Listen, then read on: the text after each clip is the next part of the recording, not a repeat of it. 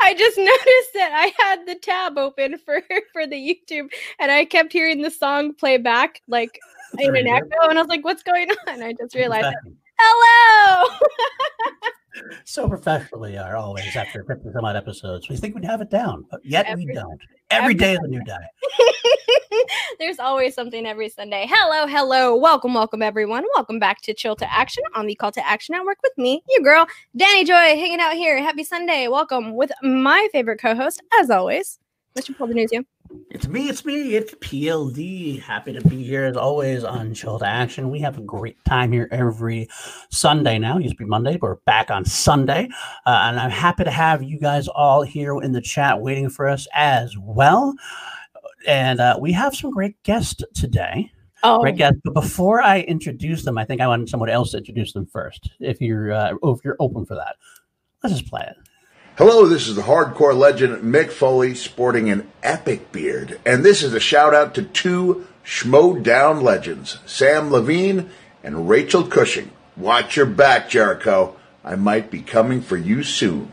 Salute to Call to Action and have a nice day. Yeah. Well, her legend shouting out to Schmodown legends. One is a repeat guest, our first of that since Team Action. She's always welcome on our shows and on our channel anytime. And our first time guest as well, living legends indeed, Rachel Cushing and Sam Levine. Yay! Hey, it's us. It's you. Wow. Welcome, Sam, Rachel. Thank you so much for coming in and hanging out with us on this Sunday evening. Thanks for having us. Our pleasure. Yeah. So the first question we always ask, Danny. The first question that we always like to ask y'all, Rachel, you've answered this before, but you were more than welcome to answer as well. But Sam, I'd like to ask you for sure. How did you first get involved with the Schmoes and with the Schmodown? So there is another podcast hosted by someone who's now in my faction, Mr. Doug Benson, called Doug Loves Movies. And back in the summer of 2011, Doug did a whole bunch of in-studio versions of his podcast where he asked me to host one of his games. And so Mark and Christian were guests on that in-studio show. And that was the very first time I met them, where I was sort of hosting the game portion of the show.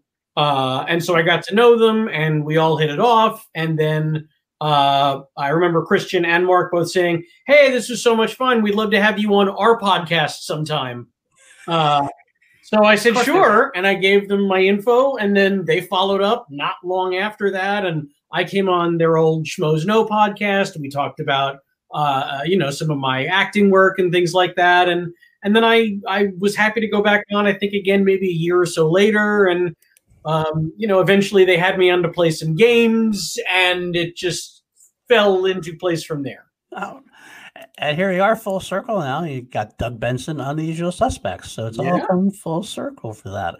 Actually, it's funny. I listened to the Christian Harloff one-on-one episode he did with you, and that was where he said Doug Benson knows movies. Yeah, well, that's the name of the podcast, so that's what he had him on. So that's great, though. Well, my big question then now is, since you were so early on in the Schmodown, like season 3, the first big match, season 3, what do you think of how the Schmodown has developed from then to the behemoth it is nowadays? I think it's tremendous. It is a testament to how much effort and love and time Christian has put into it to watch it grow from this goofy thing they were doing in real crappy studio space that was not even a studio, it was a house, into what it has become the last several years. And in spite of what COVID has sort of made the show look like the last several months, it hasn't stopped growing. It has not stopped evolving, and it's like the Blob. At this point, we can't even control it. If Christian wanted to kill it, he couldn't. It's too big for him. It's its own entity. So no, I'm blown away by how much really the fans. Let's be honest. The the base of fandom that has just grown season after season, month after month it's undeniable, and it's pretty impressive. And hi, Larry Lease. It's nice to see you too, my friend. I was about to put that up there, Larry Lease. Nice to see you, Sam. Thank you, Larry. Fun comments. As always. Rachel, how about you as far as now you've stepped away for it's about a year now, just about over a year when you retired. Almost exactly, yeah. So how has it been since you've retired versus now things have gone? Well, I've always loved that Christian is always trying to find new ways for it to evolve and to grow and to surprise people, to keep the core and keep the people and keep the thing that, all the original fans loved about it, including myself, the trivia being the core of it. But, the slow and steady growth of characters, the slow and steady growth of, the rivalries and the competitiveness and the competitive nature of it. But this season, obviously, you can't talk about the Schmoedown without talking about factions. And, I was a little bit a part of that before it was a thing that everybody was a part of. And I, thought it very much was a huge piece of why I succeeded the way that I succeeded. Having Emma as a manager, having Clark as my partner, having Mark Andreyko as a faction mate, like that foursome really gave, I think, Clark and I the confidence to do the things that we ended up doing, and kind of wished everybody had that. I remember at the time there were players who were like, that's kind of unfair that they had people in their corner to study with, to help with challenges, to be there, to calm your players, work with your players through the matches. And Christian realized that was a huge aspect that was kind of unexplored across the league. And so this season he said, no, this is what we're going to do. Everybody gets a representation. Everybody gets a squad, a group of people that they can work well with, or maybe not work well with. That's happened too. Yeah. I think it's really changed the game in terms of strategy, like what Mike has done and chosen to do, and not taking a #1 contender match and playing in the tournament. Like that's a fact. That's an effect of having factions. So that's really been a huge thing this season that they're still navigating. There's a lot of stuff that they're figuring out with it, but it's once again, it's like Anarchy.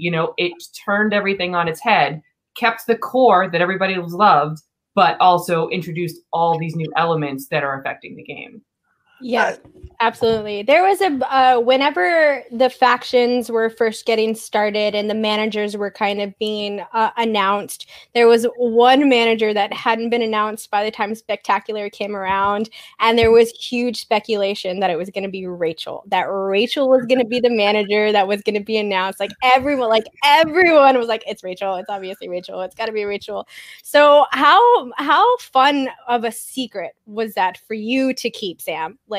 Waiting until that moment to announce that you are the next manager for this. It was fun because, the way Christian and I talked about it, he was like, oh, it's going to be great, man. It's going to be like we're giving him a new pope. I was like, I don't think it's going to be quite as big as that. Those are words he used to me. And I was like, let's not overdo this. Like, two people might be happy, but other people would be like, all right. Okay, that's cool. Right on. I was like, as long as it's that and nothing lower than that, I'll be fine with it. It was fun. I'm glad.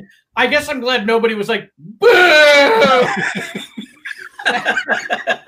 That could have gone. Imagine. A little disastrous, but you just turn heel and it's all good. So sure. Yeah. Well, I do want to ask, Rachel had mentioned how the game has changed strategies and everything else. I mean, Sam, you were pretty much I would think the godfather of the strategy. You really, one of the first ones who really started strategizing with the games. How have you seen, now that all these newcomers are coming on, and the Batemans, the Kalinowskis, the newcomers are just all about the strategy? Do you empathize with that? Or do you like how that's going with that? Or? Look, I'm always about studying every aspect of a game so that you can learn how to play it better. Or if you physically, if for whatever reason you can't play it better yourself, you can at least teach others. Maybe you lack a particular skill to take full advantage of a particular strategy. And so that for me has been what's wonderful about managing is, there are certain skills that I lack as a player that others do not lack, and they're able to, probably do a little better than I could. So I have great respect for people who take the time to learn strategy, although there is still one strategy that it boggles my mind that not every single player who has the opportunity does not go second in round 2. That's for some people, it's just a personal preference. Yep. I will never be able to argue with a personal preference. But if you want to talk pure strategy, there is no reason to ever go first. I happen to agree with that. That's the team action way as well. We followed action for a long time. They have said the same thing. You always play from behind. You know where you stand. Right. And you're not necessarily playing from behind. You're in baseball, you're still going to get the bottom half of the inning. Right. The home team. It's not as if. Yeah, and so that's the notion of, well, you don't want to play from behind. Well, it's not like they're not going to ask you questions. They're not going to remove the option of asking questions. You'll always get your opportunity to put up your own points. So I feel like people sometimes get the wrong idea when they talk about, I don't like to play from behind. Why not? I think it's just the wrong terminology. Right. They don't have the right framework to describe it. That's like you said, I still would argue it's a strategy, but it's a strategy based on knowing yourself, knowing how you play in any given situation. Sure. So if you know that you're the kind of person that sees those numbers and can't analytically turn your mind to that frame of reference of I still have to go. Some people look at that and go, oh my God, I have to get 9 points. How are we going to do that? And that messes with their ability to then answer the questions. You know what? This is why we're perfect. Allow me to rephrase then, because what she said makes a lot of sense. So on paper. Yes. If we're all machines. Particular emotions from certain players and things like that removed on paper, you should always go second. I agree. That is emotionally, I know you're right. Because I've had other people say that they go first sometimes if there's momentum involved. They feel like there's momentum involved. They can kind of keep going with it and make it. So then at the end of the day, they're already up, and it's like keep that momentum going. But and intimidation, I've always heard like it's an intimidating factor going first and then putting up. Like if you know that you're going to do well, or if you feel like you're going to do well, you go first in the second round, put up all of those big points, and it's just basically the annexation of Puerto Rico for round 2. So put that in. Appreciated the reference. Yeah, all right. Can't get that one past me. Okay. It took everything in me to not like write down like Inglorious Bastard like side notes and stuff like that. So, don't be any of those. Fair enough. Well, also we mentioned already, like you've been retired from active competition now. What do you, both of you, I'm kind of curious now, think of your legacy in the game? Because you both kind of left on top. Sam obviously retired with the title. Rachel, you lost your last match was the way you gave up the title at that point. What do you think of your legacy now as far as that goes? That is such a dangerous term, legacy. So my hope is that after I stopped playing, after I left competition, that if people think of me, they think he was a good player. He was a better than average player. If I could just get that out of people, then I'm very happy with how I left this. Because honestly, when I stopped playing in active competition, I was not really thinking about legacy. I was so comfortable on a personal level with how I had done and what I set out to do for myself in the game. Mm-hmm. And I felt like I had accomplished everything that I wanted to do. And I was very comfortable calling it a day right there. And for me, my own personal idea, or a legacy as we're using the term, I'm fine with it. So as long as it's fine with other people, then that's good. I think it's more than fine. Yeah. What you did. I mean, because at the end of the day, no matter if this goes on 10 more years, you're still the first person to win 2 belts and to do it the way that you did, going through the tournaments. And, you probably had, excluding maybe the Patriots, but it's kind of different because they won the titles and then it was just about defending them as many times as they did. What you did, how many matches you played and the amount of time that you played them and how much you won in that, like, whatever 6-month period, that I don't think anybody had done anything like that before. No. And so, you know, it's sometimes it's nice to be able to end and say, well, I was the first to do these things. Other people are eventually going to probably do them. Like, I mean, I was not far on your heels getting 2 belts. No, you were not. My heels, and you know, and so that's inevitably how it goes. And you know, you can argue the Mount Rushmore stuff. The longer it goes, the harder it is to name 4 names, because you know, everybody's going after being the first to do something. Especially as the league changes too. Right. So, and also somebody wants to sneak Teddy Roosevelt in there every time. Every time you see a list. I know. Founding father. Yeah, I don't think so. Come on. What are we doing there? Fair enough. Well, I know Rachel's been asked that, but given the legacy now, Sam, now that you've been gone for, have you ever felt the itch to play again? Ooh. No, I have not. Not at all. I have not felt the itch. But he does often ask, you know, why weren't those the animated questions asked back in my day? That happens almost every match now. We watch them. He gets the round 1 animated questions more often than not now. And he's like, well, what? Where were those? Why? Well, I feel like when I was playing, it was like in Toy Story, this character you've never heard of had half a line. It's not even Toy Story. That's too easy. It's like in the Black Cauldron. Who's the frog in the thing? Now it's like, hey, who's the second lead in Cars? What the hell is that? I feel like we've all have seen the Schmodown kind of change and go through, especially like with competitors. I always like to make fun of Ben Bateman, because Ben Bateman was always like the first one to say, like, who studies for this? Mm-hmm. And then his legacy, like down the line, is like he's one of the most like in studying, like he studies so crazy. So it's one of the things, I've been a fan of the Schmodown for a very long time. The trivia is what got me into it, but the strategy and the gameplay is what has kept me in there. And for you all as competitors in this, is that something that kind of always was appealing to you about the Schmodown, was being able to find strategy in trivia questions? I think I got there eventually. Like, it certainly wasn't in the forefront of my first season of play, maybe even into the second, you know, probably because I was just too nervous just to be up there trying to answer questions about movie trivia. But it became clearer and clearer that there were certain things that you could do. I mean, whether you call it strategy or just simply recognizing your weaknesses and going, all right, I should probably start looking into those. Like in the early degrees of studying, like we were both part of that. Sam's infamous for having watched 45 animated movies in like the span of 2 weeks or something like that. 45. So, you know, and I did some work in the categories that I needed to work on. And I recognized kind of early on that Inner Geekdom was the kind of thing where, you know, my knowledge got me through those first couple matches, but I realized that to win, to beat somebody like Hector, who had the belt at the time, and then Jason, that I would have to put in the work on the movies I knew a little bit less.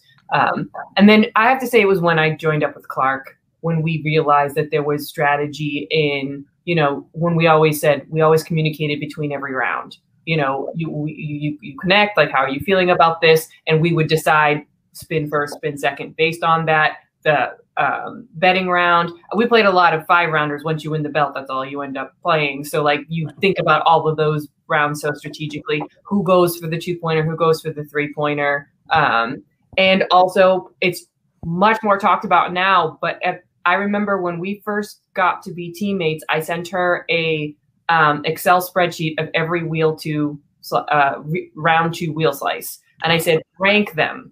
Tell me how comfortable you feel on these. And I told her what mine were. And we used that to help decide which categories we put on the wheel based on who we were playing.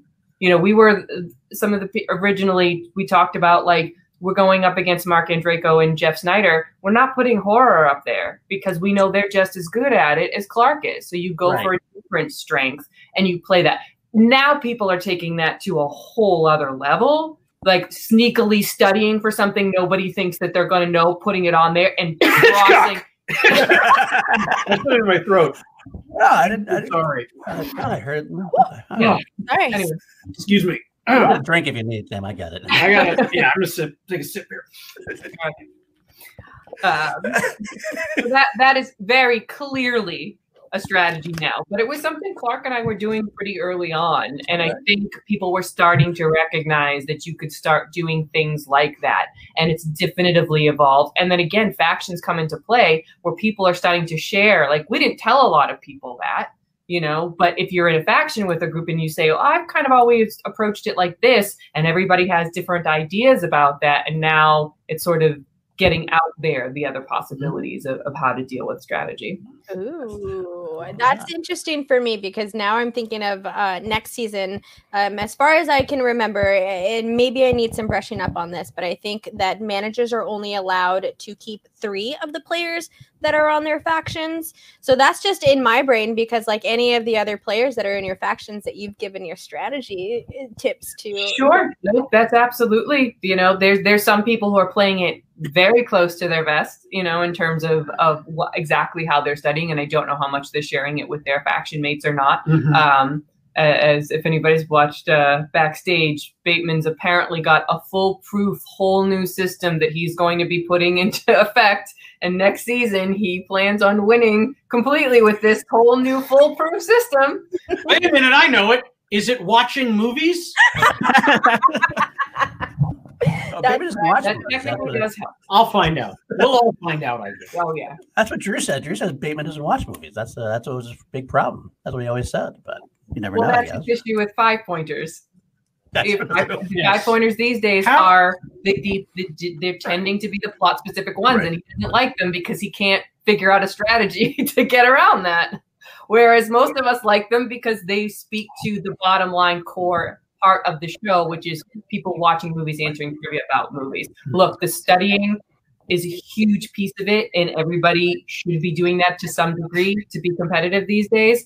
But at the end of the day, it's also about how many movies have you seen and how much do you remember about them. Right. Yeah, absolutely. It's actually a different. That's kind of been the difference I've heard talked about between Inner Geekdom and the singles leagues and teams leagues, because there's only that finite amount of movies in Inner Geekdom versus such a broad based category. How did you find the difference between tackling the Inner Geekdom League and tackling? Could you do both at the same time? I know, like, for example, some people have decided I can't do the singles league now. I'm just going to concentrate on Inner Geekdom. Yeah, no, I realized so my second year I played in all 3, and it was too much. Right. My first and second year, it got to be when I was in Inner Geekdom mode. I played an Inner Geekdom match and a teams match in the same day one time, and that was like, it was just. It's a frame of mind. It's a way of thinking about things, and it's hard to switch. Again, like, not a machine. I couldn't just like flip the switch and be like, think about things this way or think about things that way. And Inner Geekdom, even now more than even when I was first starting in it, it got to a place where don't enter the Inner Geekdom if you haven't memorized every film, who directed it, what year it came out. That should be the first thing you do when you join the Inner Geekdom. You need to know those things across the board. You should probably throw in composer and like the main couple of leads in their names too. Like, those are things you just, if you want to be competitive in that league, that's the first thing you do. And then you watch every single movie and you take notes on all the things that you think could be asked about. And there's clearly a somewhat formula to it. Like, you can tell, like, you know, names of places, names of MacGuffins, things of that nature, movie quotes. Like, there's certain things you learn to be on the lookout for, but you have to watch those movies again and again, jotting that stuff down or doing however helps you remember it. And with the regular leagues, when I studied for them, I wasn't writing a lot of specific notes down when I was watching them, unless they were super famous movies for whatever reason. Most of that was just like, you know, going at it from a filmography perspective or a year perspective, whatever you're in is to be, you know, learning that information. And that's the part that it's, you devise your system, whatever your system is, you know. And there have been a couple different ones, that's for sure. Yeah. I think so. So I know that for me, like, I'm just a fan of the Schmodown, but even when I'm watching movies, I catch myself like, this is a note that I should take for the Schmodown, but I can easily take myself out of that. Do you all, now that you all are both retired, and I know that you all are working with your competitors as managers in a little like kind of manager on the side. My cup of- Do you still do that when you watch movies? Are you able to take yourself out of a movie and enjoy it, or are you constantly in Schmodown mode? The problem is we're together. So when you get the two of us sitting on the couch about to put on a movie from like HBO or something like that, we don't immediately start it. He'll hit play and then he'll pause and go, okay, what year to come out? We do that. We both do that. No, what the game is I put something on cable that is old to us, 70s, 80s, and I'll say, how fast can you guess what it is? Oh, we've done that too. That's much more common. There are a lot more versions. There's a ton of versions of this that we're talking about. Yeah. He'll put on something if the movie's already started and it's like 20, 30 minutes into the movie. funny. He'll try to guess which scene we're about to jump into the movie on if you just click on that channel. I enjoy that game because I can play that alone. This sounds like a podcast waiting to happen, to be honest. I'd love to watch the Rachel and Sam show as they do this. Would the two of you ever do a podcast together talking about movies or anything? It would be about wine and cheese. Ooh. We actually talked about it with First guest, Riley Mark and Julie, our good friends, and we spent a lot of time talking movies and wine and drinking wine with them. So we've often said that we all should just drink wine and stream. Yeah. See what happens. 100%. Four of I you would suggest that. about You wine. would inevitably go into movies. The last time that we had wine and dinner with them, he had a bunch of scores on Alexa, and we were just sitting there yelling out whatever movie we thought the score was from while we're. These are the things that we do with the people that we've met through the Schmodown. Oh, man. Very nice. I love that. That's a great story. Well, let's get into your managing since you have dealt with that this year. Go from it like the draft. Did you have a strategy in mind right away? Did you know right away, I got to take my boy Drew and Drew? There were a handful of moves that I knew I wanted to make. There was only one that was an absolute guarantee because I had the number one pick. Beyond that, Rachel, I have to give her credit. She worked so hard giving me okay, if this person is available, we get them. If they're not available, then we go for this person. If that person's not available, we go for it. And I mean, she had every different, round pick completely mapped out for me. So there was no guesswork in the moment on the day of. I think Right. you just threw me under the bus. Doing very well. Well, my picks apparently weren't the best. Hang on. Deep dive into This was, let me add more to this. This was a list that she had pitched me, that she and I looked at and carefully worked on before draft day. Okay. Okay, we had a lengthy conversation about this list. And no, I'm not throwing her under the bus. Yes, the faction is not doing as well as we had hoped, but that is not on us, number one. Yeah, tell that to the fans. I'm sure. And number two, You didn't look, draft. I'm sorry, but when my number one draft pick unexpectedly, without telling me ahead of time, plans to retire and leave the game, that put us in a very difficult spot. Yeah. Things happen. Trades are made, and I'm very happy with the way the trade that I made worked out. But if that had been a beginning of the season thing and not a middle of the season thing, things might look very different for the suspects. And look, it's very, very, very easy to decide who is a good manager and who is not a good manager based on the outcome of matches. Right. There's a lot of names for that in sports. Monday morning quarterbacking tends to be the easiest one to go to. And man, oh man, there are an awful lot of Monday morning quarterbacks when it comes to Schmodown fans. And that's fine. You guys are absolutely within your rights to go, well, turned out that was a bad move. What you're not allowed to do is go, turned out that was a bad move, and I bet $5,000 on the outcome of that because I was so certain, and here is my evidence. Right? Hindsight 2020. It's very easy to say, well, that worked out bad for Sam. He's a bad manager. It's not as easy to call that and put your money where your mouth is. And if anyone wants to show me Vegas bet slips from January of this year, calling how my season was going to play out. I'd like to see those. Fair enough. Put him on Facebook, put him on Twitter, let him know. Guy retired? Because Guy was your number one to pick, right? You said Drew. This is the action fans, so These are the action things fans. that they're going to go for. Your number one Yes, pick. yes. I will say this, and I have always said this about Guy since the minute I drafted him into the Usual Suspects, and I say this to him all the time: as many chances as he will give me. I never miss the opportunity to tell him, "You are my number one guy."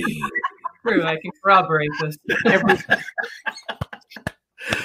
Very, very nice. Very nice. It's very hard for me to not say that the next day.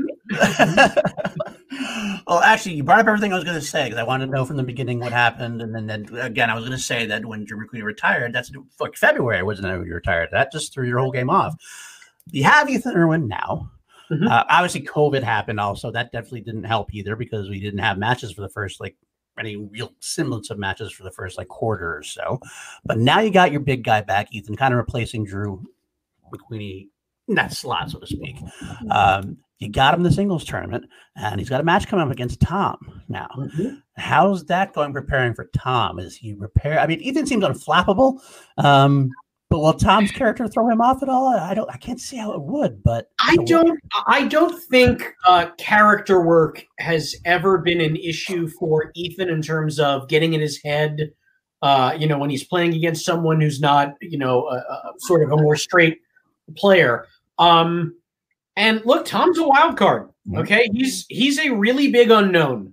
Yeah. So I will say this about Ethan. It does not matter who he is playing. He never underestimates anyone's abilities. And I think that's one of the reasons why he does so well is he treats every player, whether it's their first match or whether it's someone who's won multiple belts, with the same level of respect. And the assumption this person knows movies. So nothing's easy. Nothing is a cakewalk. And beyond that, though, the Ethan is one of these guys where studying for him is watching movies.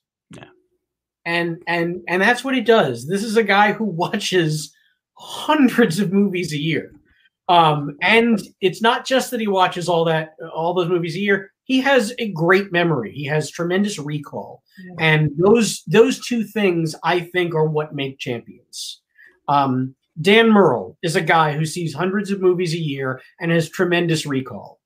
Right. And there's a reason Dan has been as successful a player he is, and I believe that is it.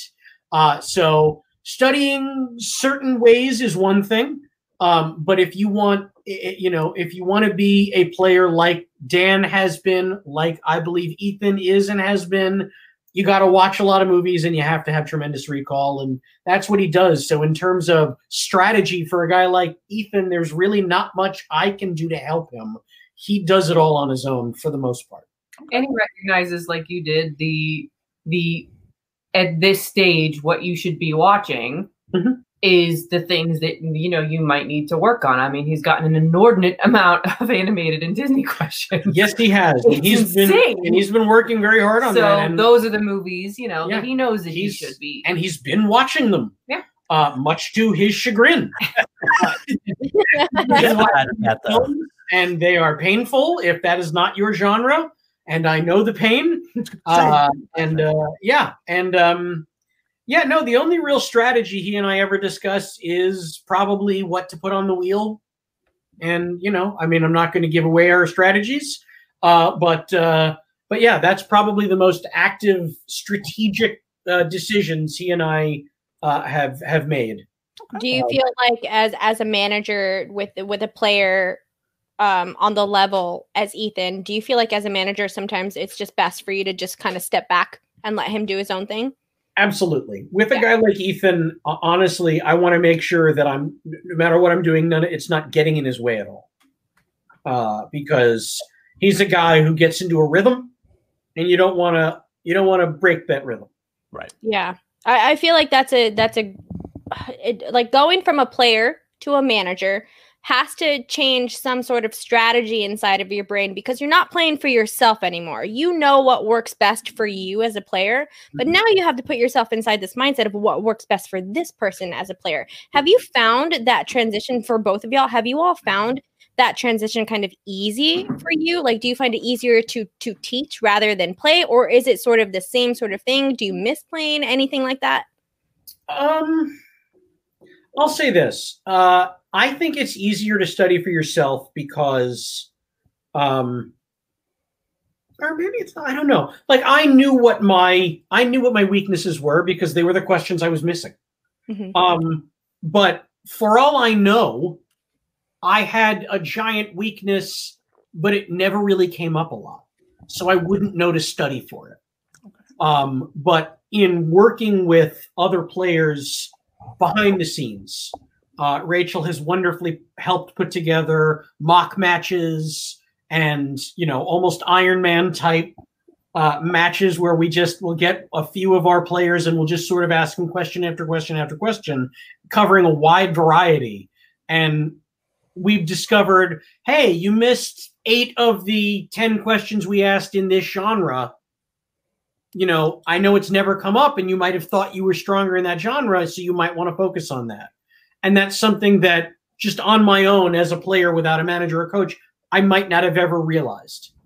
So to that end, I think I'm glad that we have the ability to help people sort of realize areas they might need more help in. And or the flip side is, hey, remember this thing you thought wasn't a strength of yours? You hit 8 out of 8 questions we asked. So if you're looking for a new wheel slice that you think's going to throw people off, we just found it. Bingo. I like that. I love that. Okay, and this is just for me. I'm an animation is my favorite shit. It's my thing. So I have to ask you, Sam, like out of the 45 movies that you watch, I'm not going to ask you what your favorite one was, but which one stands out to you the most? Like which one do you remember the most out of those 45 that you watched? Which one do I remember the most? Oddly, and I don't know why, but I'm answering which one I remember the most was Monsters vs. Aliens.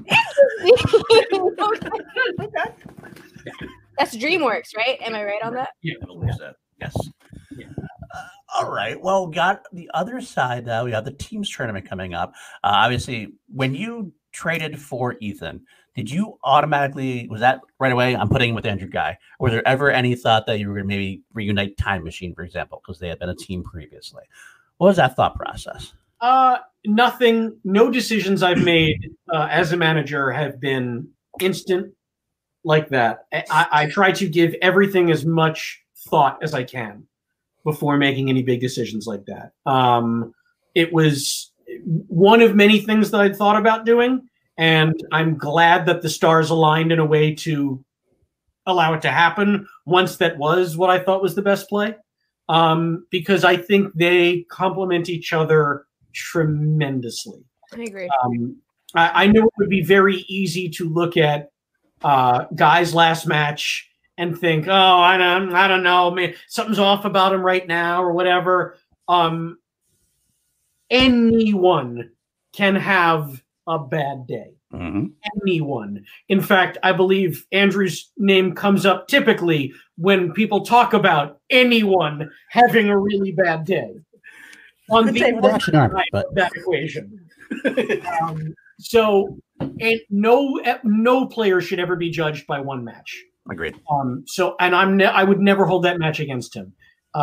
So that said, I have always had tremendous faith in Andrew's skills as a movie trivia Schmoedown player. And I do firmly believe what he brings to the table combined with what Ethan brings to the table really is a dangerous thing. So I am very excited to see these guys in action together at long last. It's where Guy shines. He loves playing in teams. He's been part of 2 amazing teams in the past, and and he kind of got left high and dry a little bit when McWeeny retired. So he was so excited at the beginning of the season to be playing with McWeeny and to make a run. And they had that ridiculously narrow loss. And So that put a little bit of a halt into it, but they were ready to go again. And then McWeeny, unfortunately, outside circumstances in life, he had to step down, and it left Guy hanging. But he knew with as much, certainty then as we've known about him that teams is where he's best at. He complements people really well. That's where he can do his best work as a character and as a player. And like Sam said, the best teams are people paired up that lift each other up in terms of their strengths and weaknesses. And that's one hell of a pair in terms of that. So it's, we really wanted, it's too bad factions can't have 2 teams, and it was like a 16-team tournament because we really wanted Janine to get an excellent partner and to jump in there too. But she agreed, Drew agreed, Ethan agreed. This was a conversation. We talked about all the possibilities, and everybody agreed that this made the most sense for the faction. I want to ask both of y'all about character work, because you have arguably one of the best characters on your faction, Andrew Guy, our Lord and Savior on this podcast. Working with characters inside of the Schmoedown and all of that has been a part of the Schmoedown, not since the beginning, but has always kind of been something that has been there inside of the Schmoedown. How do you all feel about working with someone like Andrew Guy, who has a very distinct character in this game, and trying to manage that? Do you feel like it's a factor in any sort of way, or are you just kind of like, Drew, do your thing, but make sure that you answer these questions? It's tough because some of the players in the Schmoedown, the character work is their favorite aspect. They would be happy to not get asked trivia questions at all because they just want to live in this character in this very fun space. And with Guy, I think it's like a 50-50 mix. Like, he really does love movies and movie trivia. And he's really good at it. He is also a very gifted actor and loves, creating these characters within the Schmoedown that he lives in. So, you always hope for a good 50-50 mix, but it becomes tough if you're not having your best day as a movie trivia player. And then it can make you almost feel like, oh, well, the character stuff I'm doing, maybe it's not working because I didn't have a good game. But it's difficult because, I know this comparison has certainly been made, with professional wrestling, you can put all your efforts into your character because most of the time they know what the outcome is going to be. Right. Of the day. Right. So it's one giant aspect not on their minds. Right. And movie trivia Schmoedown players who are doing character work do not have that peace of mind. So I think it adds a pretty large level of anxiety to some people. But honestly, last match notwithstanding, I don't think Guy's character work has ever gotten in the way of his ability to play. No. I would agree with that. And I would say that maybe the digital format might hurt him a little bit in terms of he likes that energy of the crowd. I think he likes that energy. He definitely does. If I can throw a baseball reference out there that maybe one person in the chat will get, or you, Paul. I might. I think Guy, my comparison to Guy is he's Javier Baez. Oh yeah, absolutely. He playing in an empty stadium hurts Baez. Mm-hmm. That he's not a player built for that. Nope. Andrew Guy is built for live matches with a crowd where he can do his thing. And that still works in studio too, because there's people there. Right. As long as you give that man an audience, you give him someone to perform to. Right. He's in his zone. Right. So it's definitely harder, the digital transition. But I think for him, the game changer is going to be with Ethan next to him. That can change a lot. Yeah. It's going to change a lot because it's not just him out there anymore. Now he's a duo. Now he's got someone to bounce off of with regularity. And frankly, with teams, there's just more people in the window. Yeah. You add more faces on that window, it's just what he needs. So Right. I feel good about it. That's good. Is it challenge? How challenging has it been trying to prepare for a team? Adam Collins and Marisol McKee, rookies. Now Adam Collins is obviously on one of those big runs, and Marisol has also looked very good, only beaten by Polyama when he threw a perfect game. But they have no real game tape as far as their team together. Is it challenging preparing for that kind of team? What do you think, chief strategist? Well, the good news is that we're talking about Ethan, who, like Sam already very eloquently said, it's not as much about the individuals that he's playing. It's that he's just, the assumption is these are people that are going to come to the table with possibly as much knowledge as I am. So I'm going to focus on me and what I'm going to bring and how to get myself in the best frame of mind for that. And I think the same thing will be with Guy. You know, the main question that, you know, we're really talking about is like, well, what do you put on the wheel? So like, that's conversations that are happening. And, you know, if you don't have a lot of game tape, do you just go with what you feel comfortable with? Or do you take a stab because there are wheel slices that 90% of competitors aren't that strong in? Occasionally somebody comes out and surprises you with one or two of them, but the gamble, the numbers still work in your favor to possibly play one of those. So there's a lot of, you know, talk around that. But I think that the two of them, you know that it's more important to focus on themselves and what they need to do to come and pitch the best game that they can against people that have proven that they're capable of that too. So when you're up against that level of a player, I don't think it's smart to concentrate too much on the opposition. I think it's smarter to concentrate on what you're doing to prep yourself. Yeah. So this is a question for competitor Rachel, competitor Sam. Take those manager hats off for a second. So this digital era that we're in, like, as competitors, do you all feel like this is a completely different like battlefield that you're going through in a sort of way? And are you ready for this sort of era to be over? You know, it's so funny. Like, every player is different when it comes to this. Like, if you ask Ethan, the digital way the show has gone now, it doesn't really faze him.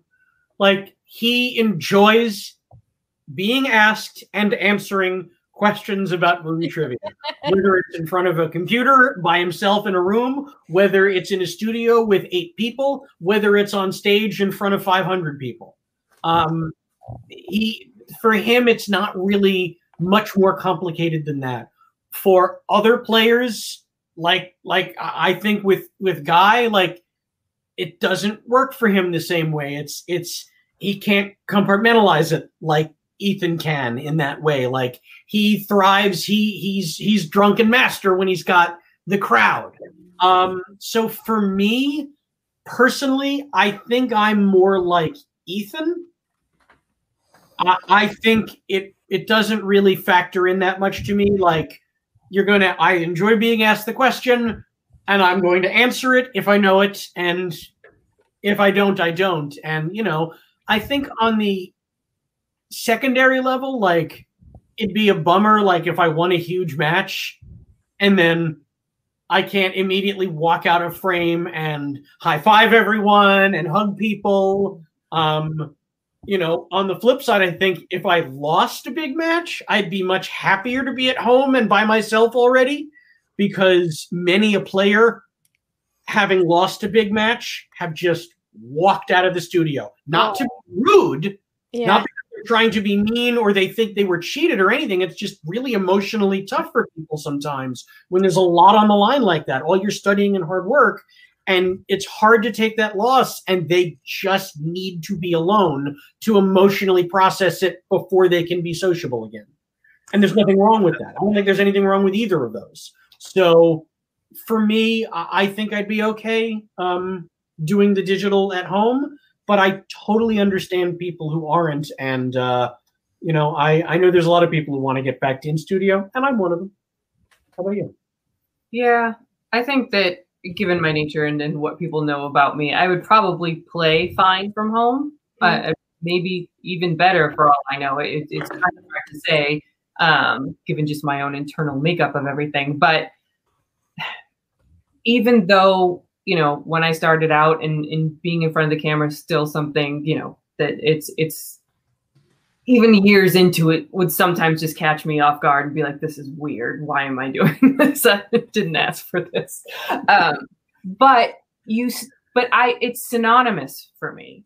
I think of the Schmoedown, I think about playing in the studio because that's what I did. And that's what I know. So that's what I was prepared for more often than not. And, you know, so for me to play from home, I don't necessarily think that I wouldn't be able to answer questions, but I do think it would feel odd. And I think that, like, just not having that vibe of the murmur of people hearing the questions that you're being asked and exclaiming if you get it or don't, or the wheel spin when it hits opponent's choice, that groan like those are part of it. Like I said, they're synonymous with it for me. And I think that for a lot of the old school players that are playing in this digital world, that's the intangible thing that we can't say for sure it's affecting whether they get the answers or not, but it is affecting the experience. Gotcha. And I don't know, like it's just an unknown. You can't know, you can't play the same match twice, go back in time and play it from home and then go back in time and play it in the studio to know for sure how it affects. But from a retired player, but fan standpoint and stuff, there's just something very special about the studio and us all coming together because we would shoot 4 matches. So everybody's there for each other's matches and everybody getting ready in the green room and off in their corners with their different prep styles. And then it's at the end of it, that huge sigh of like all the winners and losers and then coming together for a drink across the street. Like there is just a camaraderie and a community that I really miss with everything. Yeah. But it's hard to know. I mean, I think that if I was still playing, I'd be killing it, but you know. Of course. Killing it. Absolutely. We watch the matches at home and we both play along, and she has gotten more perfect round 1s, more perfect round 2s. None of it matters, but you know, she's going 100% top to bottom. It's unbelievable to watch. You still got the muscles. That's all you need. You still got the muscles. Damn right. Well, I do want to say, just like female to female, Rachel, it's been wonderful watching you compete inside of this. I feel like most things that I'm into are male dominated. That's just kind of the world. But so to be able to watch you and Clark and every other female that has gone inside of this league is so nice and refreshing because it makes me feel okay to be here. Like it's so random and awkward to say, but like just having that tiny bit of presence is so welcoming. And I feel like the Schmoedown has, like regardless of Facebook and all of that stuff, but the Schmoedown in general has always been inviting to female competitors. It's always just kind of been a shame that certain things kind of push people out of it, but I just have to tell you, Rachel, like from female to female, I genuinely appreciate you being a part of something like this that helps me feel good in a space. So regardless of what other random douchies want to say on the internet, just from girl to girl, I'm so glad that you're here and that you're still here, especially knowing a lot of the stuff that has happened. Like, you've been a complete and full inspiration. I just need to take this opportunity to tell you that for sure, because you're wonderful and you're great, and I appreciate you so much. So thank you. Thank you. That means so much to me because, I mean, I've talked about it on this show and in other shows in terms of legacy. Like, it's awesome that I won 2 belts and that I was, you know, the first female to do it and everything else. But what you just said means way more because I'm old enough to know what it feels like as a little kid, as a little girl, to be into things like Lord of the Rings and hiding it from anybody but my family. Yeah. And, you know, that kind of thing is something that Clark said it very eloquently when we won the Yodi Award, like that if we can show women, girls that, you know, there's no such thing as boy things and girl things to like and to be into and to be a part of communities and competition. And, you know, trivia doesn't know gender or race or color, sexual, or it doesn't know any of that. Like none of that matters. This is a completely equal playing field. And, you know, it's still harder for women a lot of the times just because of the backlash from the unknowns, from the people, the keyboard warriors and whatnot. But, you know, to push through that, I think hopefully shows other women that they can too. And that the more we do it, the less those people are going to say anything, because it's just going to become more normal that women are just as big a part of it. So thank you for saying that. And, you know, like hopefully we keep spreading that message in one way, shape, or form. Well, it's up to us. It's up to us to do that. We got a voice here. We got to push out that very vocal minority. At that point, that's the keyboard warriors like that. But we're gonna keep doing it. Clark's quote, "We are the league," is still like something that completely resonates inside of everything that we do. So it's a big thing for us. So always thank you. Danny, how do I follow it up with like a regular question? You know what I mean? You can't. I don't think you can, Paul. I think that's a great transition. I had one like ready to go, and I'll just do it anyway at this point. One more. Sam, you mentioned at one point, Sam, being emotional, getting emotional in the studio and everything else, and that also happens to be in the match itself. You're definitely one famous for challenging questions or challenging items in here. Now, this has been the year of the challenge. How has that been for you? You were the only one to challenge, not the only, but you were the big key. The challenge didn't exist when I was doing it. Right. I mean, you would challenge anyway, but not really challenge. Right. So, how do you feel how this has become like such a thing this year, and the special challenges and the momentum changing challenges and everything? We've had a few, and you know, look, there will always be debate. I'm going to say on 95% of challenges, there's going to be a way to debate. Oh, this person shouldn't have challenged. No, they absolutely should have because of X, Y, and Z.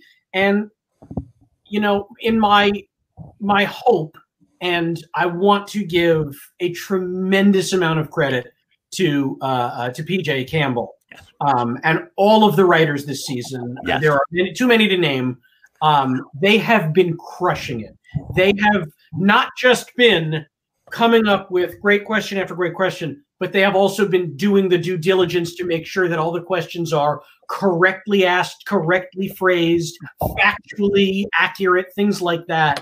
So every now and then something sneaks in there. So it's not really about the question. I think the large portion of this year's challenges haven't been about the question, but more about the answer, which I think is very, very important to differentiate from the old challenges, the ones that I used to get hung up on. I would say, well, no, you can't, because you said this movie from this year directed by this person, and that does not match up. You either a movie from this year or it's a movie directed by this person, because that didn't happen that year or whatever.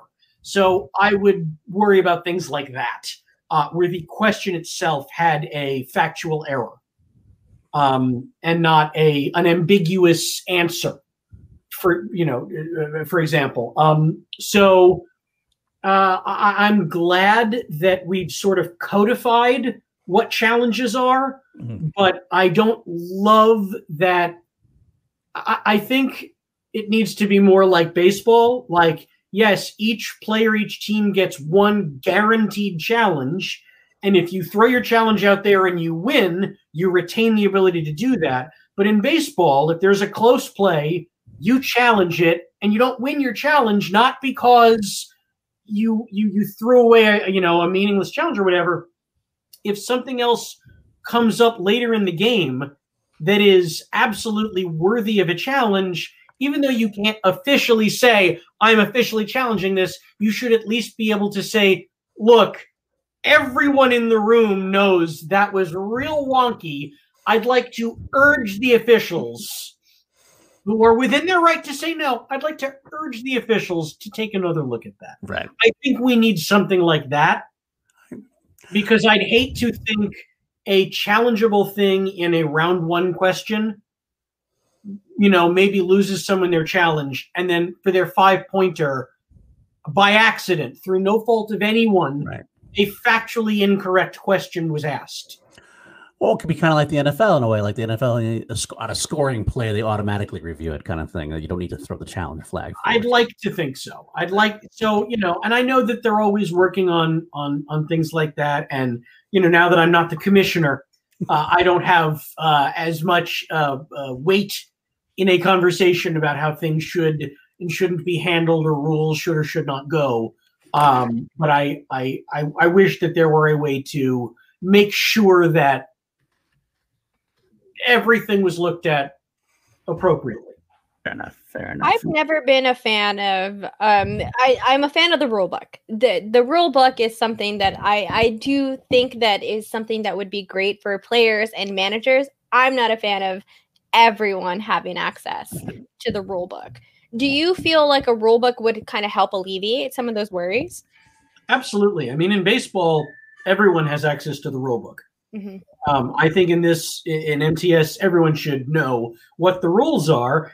Frankly, I think it would help people to make more informed challenges if everyone knew what the rules were.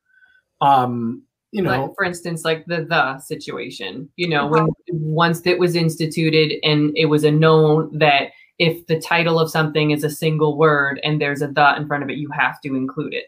And otherwise it's incorrect. And that has now that that's known, because it wasn't a done deal when Janine played Chance in New York in the very first New York Live event, because I was there. And she said strangers and not the strangers, and it was challenged. But the rule had been established by a committee of people who were arguing those things. It was one of those really big pointed arguments amongst a group of people and deciding on rules at that point. And it was decided that the is important when you have a single word answer. Janine didn't know that. She didn't know that decision had been made yet. So they gave her the point. The challenge wasn't upheld because she didn't include the. If there's a rule book and those kinds of rules, everybody knows them, then that doesn't fly anymore. These are the rules. You're privy to the rules, so you can't argue that you didn't get this or Right. whatnot in the given challenge. For the straightforward things like that, there are so many challenges that aren't really straightforward in terms, like they're like about the ambiguity of an answer given, or an incompleteness, or intonation about a question, and how that you could, if it could be interpreted in different ways. Those are not really rule book things that you can decide ahead of time what's going to happen. That's why the challenge still needs to exist. But there's rules that the saying it out loud and spelling it legibly. Like that at this point, stop complaining if you don't get something, if you don't get that right. Yes, I'm probably talking straight to Roka at this point. That's what you have to do. You have to say it, you have to write it legibly. Done. Right. Everybody knows that at this point. So you can complain and say, I knew that, I just couldn't. Well, you didn't write it, so you don't get the point. That is done at this point. Sorry, scribble Fonda. Very true. Very true. Well, all right, I think it's time for this or that. Second segment we do here on Chill to Action. If you haven't been here before, I will be giving Sam and Rachel option A, option B, and letting them choose between them. Some are our usual questions, and some will be tailor-made. And of course, if anybody in the chat wants to throw one in there and I take a gander and see it, I'll use that as well. Now, Rachel's been through this before. It was about a year ago, or almost a year ago or so. Almost. It's been that long. It's been on that long. But so the first question we always ask, and I guess I'm gonna alter it just a smidge, because I know Sam's got to answer one way right now. Sam's got to answer this one way. He can answer this question. I wasn't prepped for this. I know, but I'm audibling here.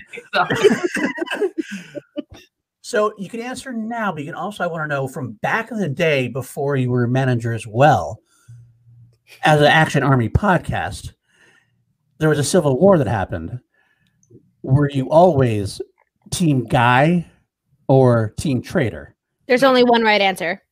Well, when you put it that way. Yeah, right? Team Guy. That makes I'm pretty sure I made it very clear before. He is, in fact, my number one. Number one. I can't wait. Very good. And Rachel, I don't think your mind has changed since the last time we asked you, has it? Should I play devil's advocate and say a nice word about my backstage co-host and go? That's right. You're on backstage now with. I kind of feel like I should stand up for him in this moment. I mean, we've taken a couple of shots at him, which I hope he knows have all been in good fun. But yeah, you can be Team Trader. That's fine. I'll sleep on the couch for a few nights. That's fine.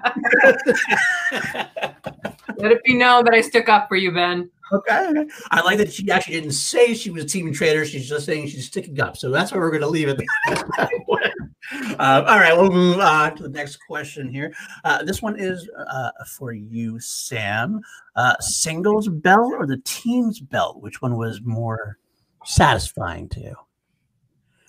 Probably the singles belt. I mean, you're out there by yourself. Right. You either know it or you don't.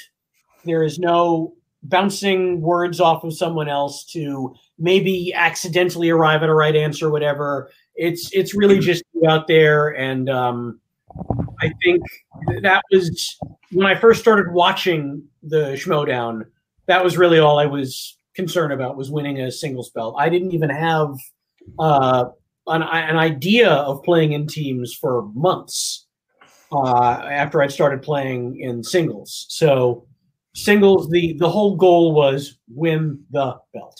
Gotcha. So that was pretty satisfying. Okay. Rachel, same question. IG or teams? It's a little harder for me. I agree with what Sam said. Like the IG belt, because it was, where my heart was in terms of the divisions and my personal taste and having to do that all on my own.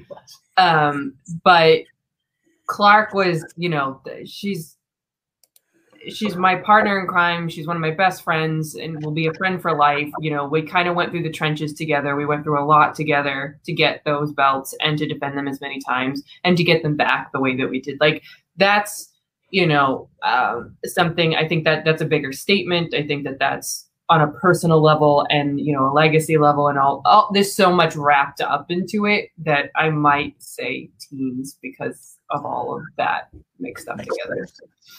That makes sense. Okay. All right. I didn't realize that you could see right through my chest this way because it's being blocked by our names. Yeah, I've got this shirt. This was a bad, like milk. This was a bad choice. Gotta like it. All right. How about between both you and I, playing versus managing, coaching, or I can also throw for Sam specifically, commissioning. Oh, commissioning. You didn't have to do a whole lot. I I did some stuff. But that was great. Like, do you know this is true. Do you know my biggest job as commissioner? I sat 4 feet off of the desk and actually ran a stopwatch for the 15-second countdown because I was sick of watching Christian just sort of estimate it. And no one else was doing it. Now we got a clock. Studio now. Yeah, right. Now somebody has to do it. I as someone who was watching an online match go down, I can agree with time getting away from you. Mm-hmm. That's true. All right. And Rachel, for you, playing versus coaching? I like coaching. I think that it might have been a little easier if we weren't doing it in this sort of digital way. Like there is sort of a removal from it. Like I'm good friends with a few players and I'm happy to do that and whatnot. But, it sort of doesn't hold a candle to the years that I was competing, though. I don't think. Not yet, anyway. Okay. Yeah. Fair enough. This one more for Sam, I think, but I'll go this way. Ryne Sandberg or Ernie Banks? Oh, that's all you. That's so hard. The reason I'm going to say Sandberg is Sandberg was playing when I fell in love with the Cubs, when I fell in love with baseball. I could go to Wrigley and see Ryne Sandberg play. Banks was long retired by the time I really fell in love with the sport. So, learning everything about Banks and his legacy within the team, happened after the fact for me. So Sandberg is more like a part of my childhood and a part of my very strong memories of loving baseball. But man, was Banks just amazing. That is the hardest one yet, but by a nose, it's Sandberg. Okay, I'll get it. I empathize. I was a big Sox fan growing up, so I had an affinity for the Cubs as a Red Sox fan. We were both lovable losers for so long in a way. So I'm going to slide in here really quickly before Paul gets his next this or that in. But I have to ask, Sam, have you watched A Kid in King Arthur's Court? Yes. Okay. That's all. Fair enough. Okay, favorite of the podcast question: poutine or loaded French fries? Wow. Do you want to take this one? No. I mean, look, I've been to French Canada. Poutine is fine. Okay. But I'm an American at heart, so I'm going to go loaded French fries. Okay. All right. Fair enough. Okay. Okay. Kill Bill Volume 1 or Kill Bill Volume 2? Kill Bill, the whole bloody affair.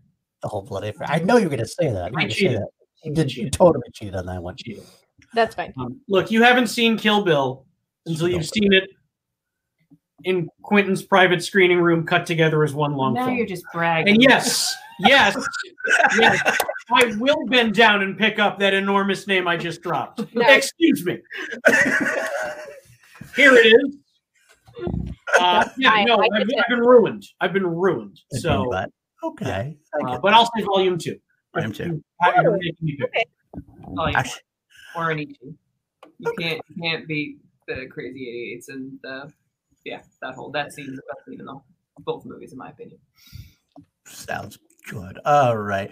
I got one last one I'll do, and I got you in trouble before. We'll see if I get you in trouble again. If I play it today, who wins, Above the Line or the Shirewolves? Shirewolves. Call that. Call that. 100%. That's a wheel spin determination. Real spin determination. Okay. All right. I think the four of us match each other blow for blow. General knowledge. I think that wheel spin decides that match. Yeah. That's hilarious. There you go, Robert Adams. Didn't vote poutine. That's the last time I watched not another teen movie. I mean, look, do whatever you want, but you're making vintage Captain America there. I do, honestly. I love that movie. I kind of really do. It's one of my favorite parody movies ever. It's a really good one. It really is. I am so happy with how many people have told me over the years how much they love that movie, and I'm so glad that it more or less it picked up the mantle that the first two Scary Movies had sort of built, and then it got in there, and then it kind of fell apart after that in terms of the sheer amount of parody films and the production quality, shall we say. Like they were trying to make those movies for so cheap. That was just a money grab. Like they were like, well, if we can make it for $2 million and it makes $5 million, then everybody wins. It's like you can't make a movie like that cheap. I mean, not that Not Another Teen Movie cost all that much money. I think we were made for $8 million or $10 million or something, but all the money's on the screen. Yeah, they put effort into it. Like there's no Randy Quaid was the biggest name in that movie. It's true. At the time. Honestly. No, you're right. You're right. Absolutely right. So, yeah. And correct me if I'm wrong, because I'm so sorry that I didn't get to refresh myself on this, but like and I can't think of the damn character's name or the actor, and I feel really bad about it. The guy who was in Varsity Blues that was also in that movie. Oh, Ron Lester. Yeah, Ron Lester. Yeah. Like getting him in that movie was like, as soon as I saw him in that movie, I was like, I loved it because Varsity Blues is one of my favorite movies ever. So that might be the biggest name I can drop. So I went to college with James Van Der Beek and was in an a cappella group with James Van Der Beek. That's my biggest name I can drop. What was the name of this a cappella group? Yeah, it's very important. This is very. He will text him. 36 Madison Ave, because it was the address of our school. Also called Mad Ave. If you tell me, I'll send you files of him singing and you singing together. I'm going to need these files, Paul. I will gladly send them to you. I showed Rachel what my text chain with James looks like, and I don't think we've said a straightforward thing to each other in a year and a half. It's constant roasting back and forth.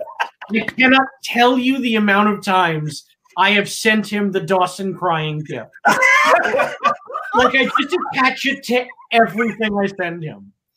I should definitely send you the drunken karaoke we did. Billy Joel's "Only the Good Die Young" then as well. I'll definitely send that one along. Okay, you've just improved my next week tremendously. Thank you. All right. Well, that will end this or that. We are running out of time with our couple here, so please start getting your chat questions in. We will quickly promote what's going on next week in the show while you're getting those questions in. And we will get Kelsey on screen. Welcome on screen, Miss Kelsey. Hi. Hello. Get your guys' questions. I'm excited to hear what you guys have to ask. So get them in. All right. So Real quick.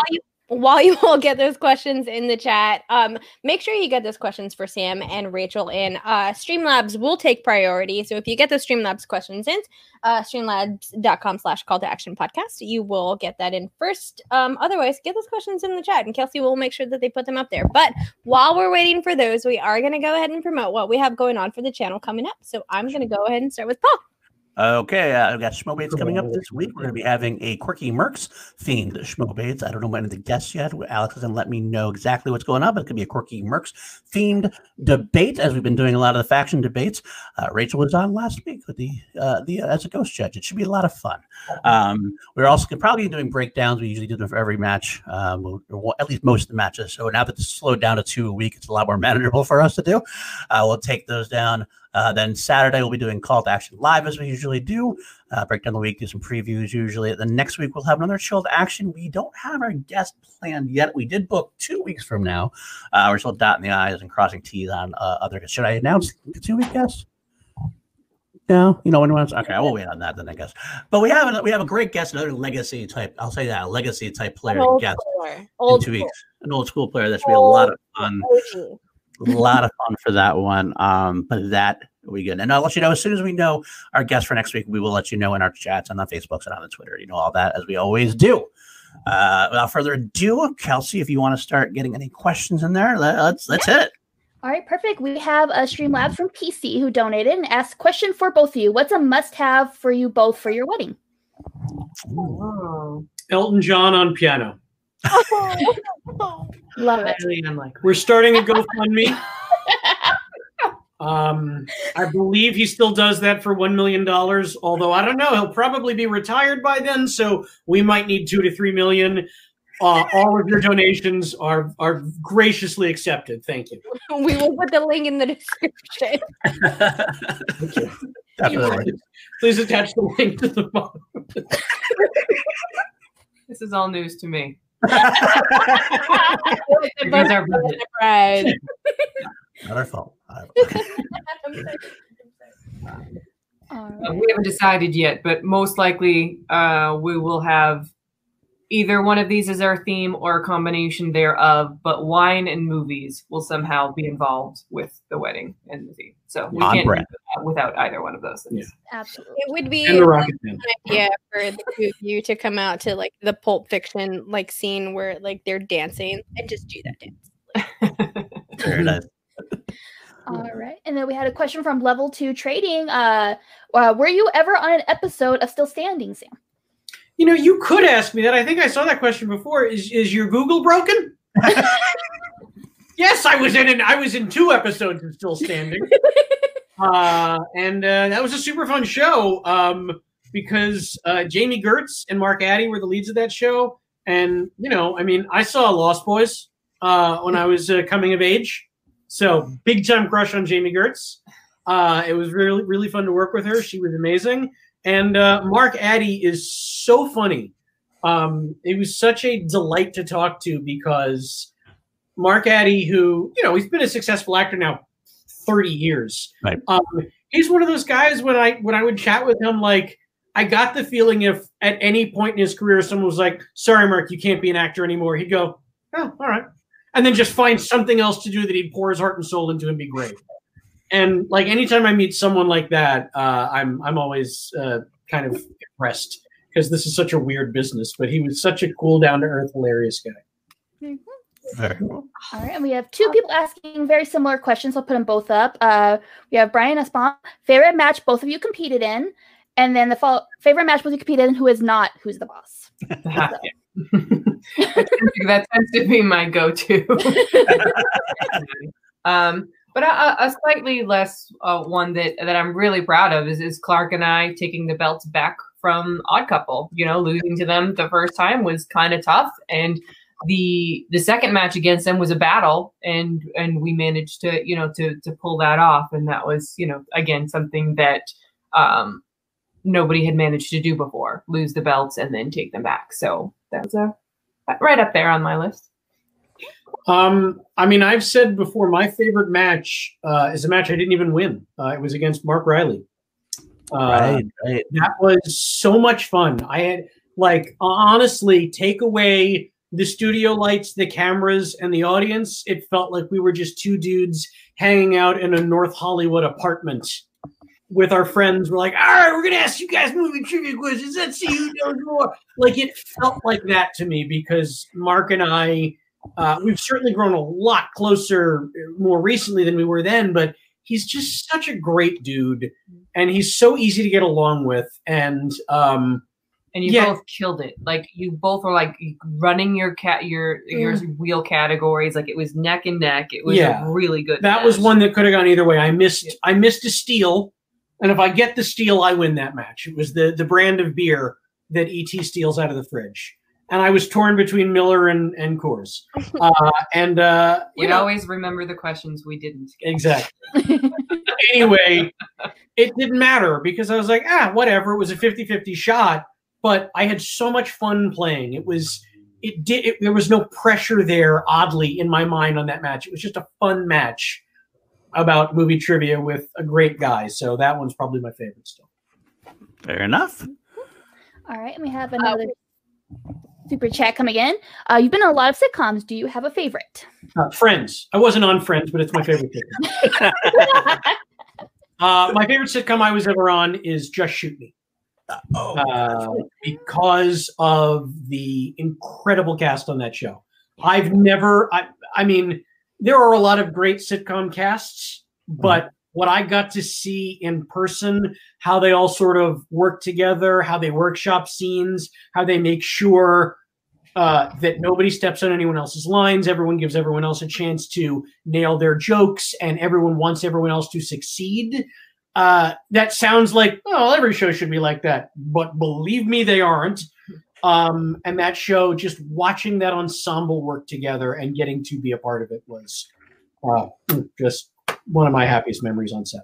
That was one of my favorite shows watching. I feel like in the late 90s, early aughts, there was a lot of really good sitcom, or 90s really. So that's one of my favorite ones. I love to hear you say that. It's awesome. Oh. Very, very cool. All right, let's find one more. Yeah, one more left. Yes. See, okay. This question, without getting into specifics, does free agency signing strategy change when you don't have the first round pick?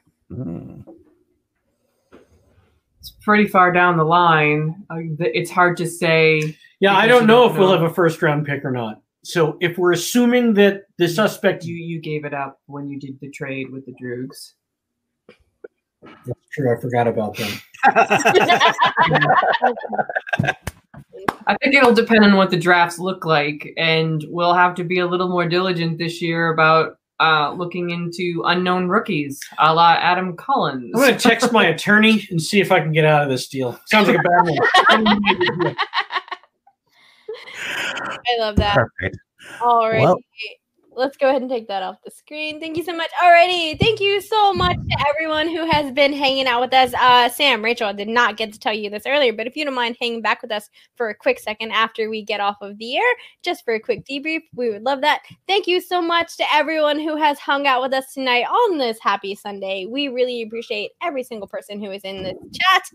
Every single person who has followed us for this long, we really, truly, truly appreciate you. So, Sam, Rachel, thank you so much for coming in and hanging out with us on this Sunday. We genuinely, genuinely appreciate it. You two are legends in this league. So, thank you so much again from everyone. And also, let us know what you have going on right now. Oh, what do we have going on right now? You. Well, as you know, I'm on Schmodown Backstage on Tuesdays at 12:30 Pacific time. So please tune in. Ben and I are working out our relationship on that show and having fun. And I also am doing a lot of episodes of Casterly Talk with Ken Knapsack and on his channel YouTube. It's all Game of Thrones all the time, which I am all about. I will be on this week. We'll be talking season 1, episode 6. So tune in. All right. I'm on a handful of episodes of Doug Benson's podcast, Doug Loves Movies. Some that I've already posted. Some might be coming up. I don't know. I'm in a movie that recently dropped on VOD called Immortal, which is a horror anthology about immortality. And I won't say anything more than that because I think people should check it out for themselves and see if it works for them. Hopefully, it will. Yeah, it's 4 short films, so a little horror anthology about immortality, and I'm in one of them. I think it's the last one, so I make you earn it. Immortal on VOD, wherever you get VOD. All right. Kelsey. All right. You can find me at KelseyKin90 on Twitter and Instagram. You'll also find me all the time on here on Call to Action, especially Call to Action Lives. I will see you on Saturday nights. And I've been working on personal projects, but they're a little bit on hiatus because of tournament season, so I guess you'll see them eventually. All right, for myself, at Paul_Denuzio on Twitter. You can find me a lot of times on Action Industries. I produce for Ben and Drew, doing all 3 of their shows on the weekends, and the General Debate, which we do, which is kind of it's a fun little debate show we got going on every other Thursday. Also, I will be on, I have my own YouTube channel called PLD Projects, where I've been reviewing the episodes of V, and I will eventually get to the Harris Dance. Eventually, I promise I will. One day when I go through every movie that Ed Harris has ever been in, and I make you love him like I do, or that's right. I don't know. We'll see. We'll see what happens. You all know me. It's your girl Danny Joy here. You can find me on Twitter at Danny Joy, DANNIEEJOY. You can also find me here every Sunday with my favorite co-host, Mr. Paul Denuzio, and my favorite little lady right there, Kelsey Kirkland, hanging out on Chill to Action with Schmodown Pro every week. Thank you so much. You can also find me on YouTube under my own stuff. Just find me. It's there. Watch the Book is coming out. I promise. Watch the Book is where I go through a movie and its book adaptation. So go and look for that. And that's pretty much it. So thank you, Rachel. Thank you, Sam. Thank you, Kelsey. Thank you, Paul. And for everyone else in the Call to Action crew, thank you all so much. This is an Action Army podcast, y'all. So as always, thank you so much for hanging out with us tonight on this Sunday. And we salute you. Have a good night. Find me on Cameo. Cameo. Yeah.